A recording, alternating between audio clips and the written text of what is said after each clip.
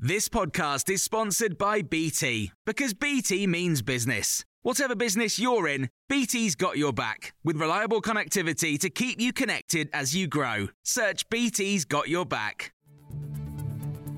This is the Times afternoon briefing on Thursday, the 2nd of March. Matt Hancock says he's victim of a massive betrayal and breach of trust after the leaking of WhatsApp messages, revealing the inside working of government during the coronavirus crisis. The former health secretary's also apologised for the impact of the release of the messages on those he had worked with during the pandemic. Mr. Hancock gave the messages to journalist Isabel Oakeshott as they collaborated on his memoirs, but she subsequently handed them to the Daily Telegraph. She's called his statement ridiculous and has been speaking to Times Radio this morning. And for him to suggest that there is no public interest in releasing details of what was really going on behind the scenes as they took critical decisions that affected the lives of every single one of us and for which millions of people are still paying the price, is quite patently absurd. The latest revelations show Mr. Hancock was involved in a bitter behind-the-scenes clash with then Education Secretary Sir Gavin Williamson over moves to keep schools open during the COVID pandemic. Former Health Minister Dr Dan Poulter, a Conservative MP, has told Times Radio it's important to understand what went on during the pandemic so lessons can be learned. What we're seeing at the moment, we saw one set of selected information presented in a recent book by Matt Hancock. We're now seeing another set of selected information presented by the Telegraph. And I suspect the truth is probably going to emerge somewhat more when we have the COVID inquiry, which will give us probably a much better overview of what the reality was. In a statement, Mr. Hancock also described the leaks as a partial, biased account to suit an anti-lockdown agenda. The third and final report from a public inquiry into the Manchester Arena bombing will be published later today. 22 people were killed and hundreds were injured in a suicide attack at the end of an Ariana Grande concert in May 2017. The chairman, Sir John Saunders, will release his findings on whether the attack by Salman Abedi could have been prevented by MI5 and counter-terrorism police. Martin Hibbert survived the bombing but suffered spinal injuries. He's told Times Radio he wants answers. This is 6 years, since the bomb, and the third report's just coming out today. And I know obviously COVID and things has had a big impact, but it has been very frustrating. And personally, I just want to know the truth. Yeah.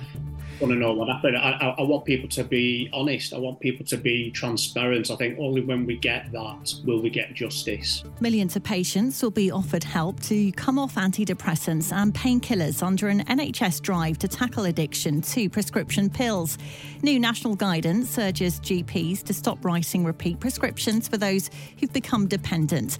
The NHS England plan, which aims to avoid a US-style opioid crisis, recommends that patients be sent to art, music or gardening classes instead of being prescribed painkillers such as tramadol or codeine.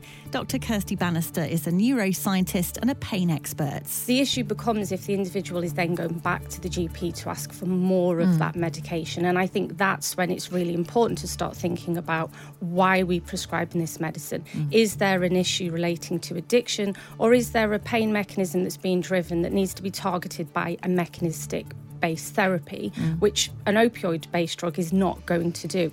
The Duke and Duchess of Sussex have confirmed they've been asked to vacate their UK home near Windsor Castle. Harry and Meghan, who now live in California, were given the use of Frogmore Cottage by the Queen in 2018. The Sun claims the house has been offered to the Duke of York. Buckingham Palace has declined to comment. Royal editor at The Sun, Matt Wilkinson, told us what might have added to this decision. The notice that was given by Buckingham Palace to the Sussexes in California came very soon after the publication of Spare. So it feels like it was almost in a response to Harry talking about his family, airing his dirty laundry in public, and basically causing, negative global headlines about the royal family. And you can hear more on all these stories throughout the day on Times Radio.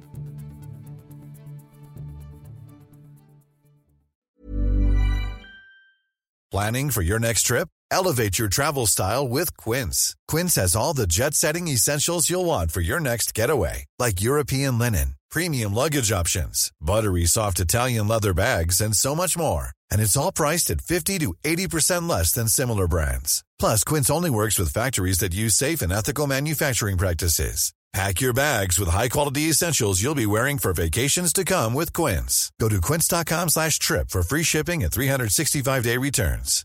When you make decisions for your company, you look for the no-brainers. And if you have a lot of mailing to do, Stamps.com is the ultimate no-brainer. It streamlines your processes to make your business more efficient, which makes you less busy. Mail checks, invoices, legal documents, and everything you need to keep your business running with Stamps.com.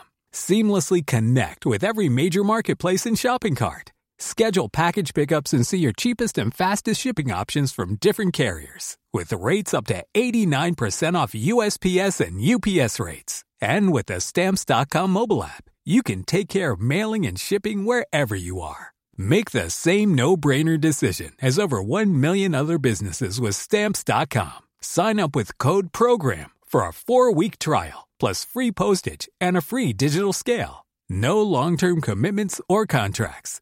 That's Stamps.com. Code PROGRAM.